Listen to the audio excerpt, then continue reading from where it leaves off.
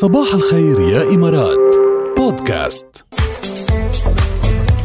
قد ما تكون هيك مشاغل الحياة كتيرة ومعجوقين وما عنا وقت لشي، لازم تكون الصحة أولوية يا جماعة طبعا. يعني لازم نهتم بصحتنا عطول، مش لأنه هلأ بدي أخبركم شو فيه بعيش بصحة، بس إنه إن جنرال يعني حتى بضل هلأ فيروس كورونا لازم ننتبه لحالنا كتير منيح. أكيد.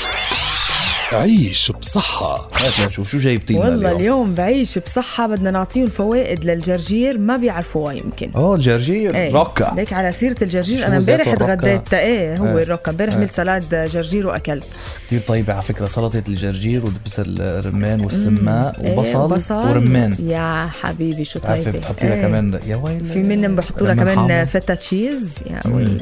خلص يا ركال شو قصدك على الصبح كمان؟ شو بيحتوي الجرجير؟ في كتير معادن، في كتير فيتامينز مهمة للجسم، ويعتبر كمان انه في نسبة كتير عالية من فيتامين كي اللي بحاجة له الجسم.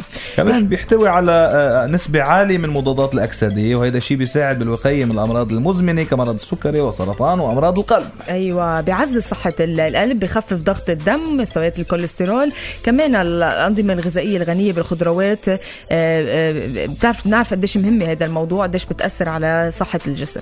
طبعا بيحتوي الجرجير كمان على العديد من المعادن الضرورية اللي بتمنع هشاشة العظام، بما في ذلك الكالسيوم والمغنيسيوم والبوتاسيوم والفوسفور. لك شو مهم؟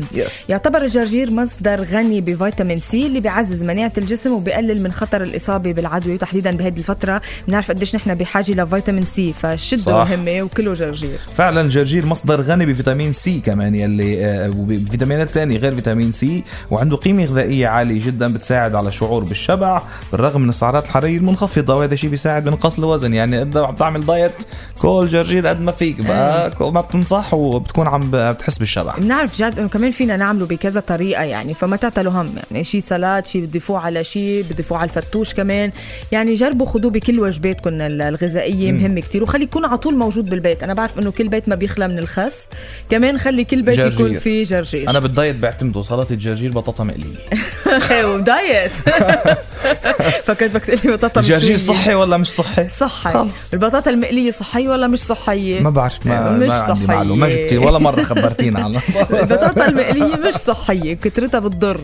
فكل جرجير سلطات الجرجير بلا بطاطا او شوي بطاطا شوي بيتزا. البيتزا صح. عيشوا بصحة، عيش بصحة، وعيشوا بحلم، وعيشوا بأمل على طول ببكرة أحسن. واللي مش متأمل أنه بكرة أحسن، شبكة الرابعة الإعلامية بدها تخليه يتأمل أنه بكرة أحسن، لأنه فيك أنت تكون الشخص يلي من خلال شبكة الرابعة الإعلامية عم بيغير حياته تماما. إنها مسابقة تغير حياتك مع هومز أرس. هني أصلا عايشين بحلم جاد، بس كل يوم عم يوعوا شوي، كل يوم عم نوعيكم شوي.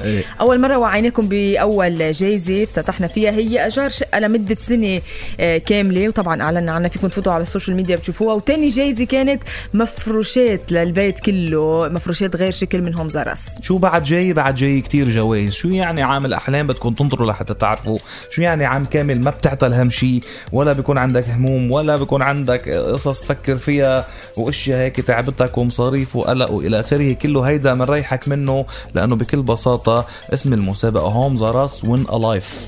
تخيلوا يعني وين ألايف رح تربح حياه كاملة.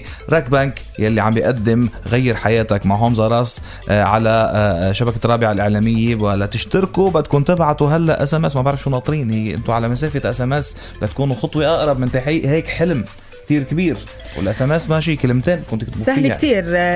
الSMS على 708 بده يكون فيها غير حياتك مع هومز أرس، بتكتبوا فيها طبعا مع أسمائكم. وكمان فيكم تقوموا بزيارة فرع راك بنك كويك بووترز موتور سيتي كرمال تتضاعف فرصتكم بالفوز. بنك رأس الخيمة عم يقدم غير حياتك مع هومز أرس بالتعاون مع سناب فتنس، ذا يلو تشيلي، ويجو.com، أرم أند هامبر بيكينج سودا، فروتس أند فيجيتابل واش، بيبر كي، باي مسار سوليوشن، مزيل الشعرني، سفاري هايبر ماركت، سفاري مول الشارقة، ودايسو جابان. يلا يا جماعة غيروا حياتكم واشتركوا هلأ. وقالت لكم شغلة مهمة، ما بعرف إذا انتبهتوا لها، أنه إذا بتزوروا فرع راك بنك كويك بويترس موتور سيتي بتضاعفوا فرصتكم بالفوز. ما يعني هيدي انتبهوا لها كمان، هيدي شغلة كتير مهمة.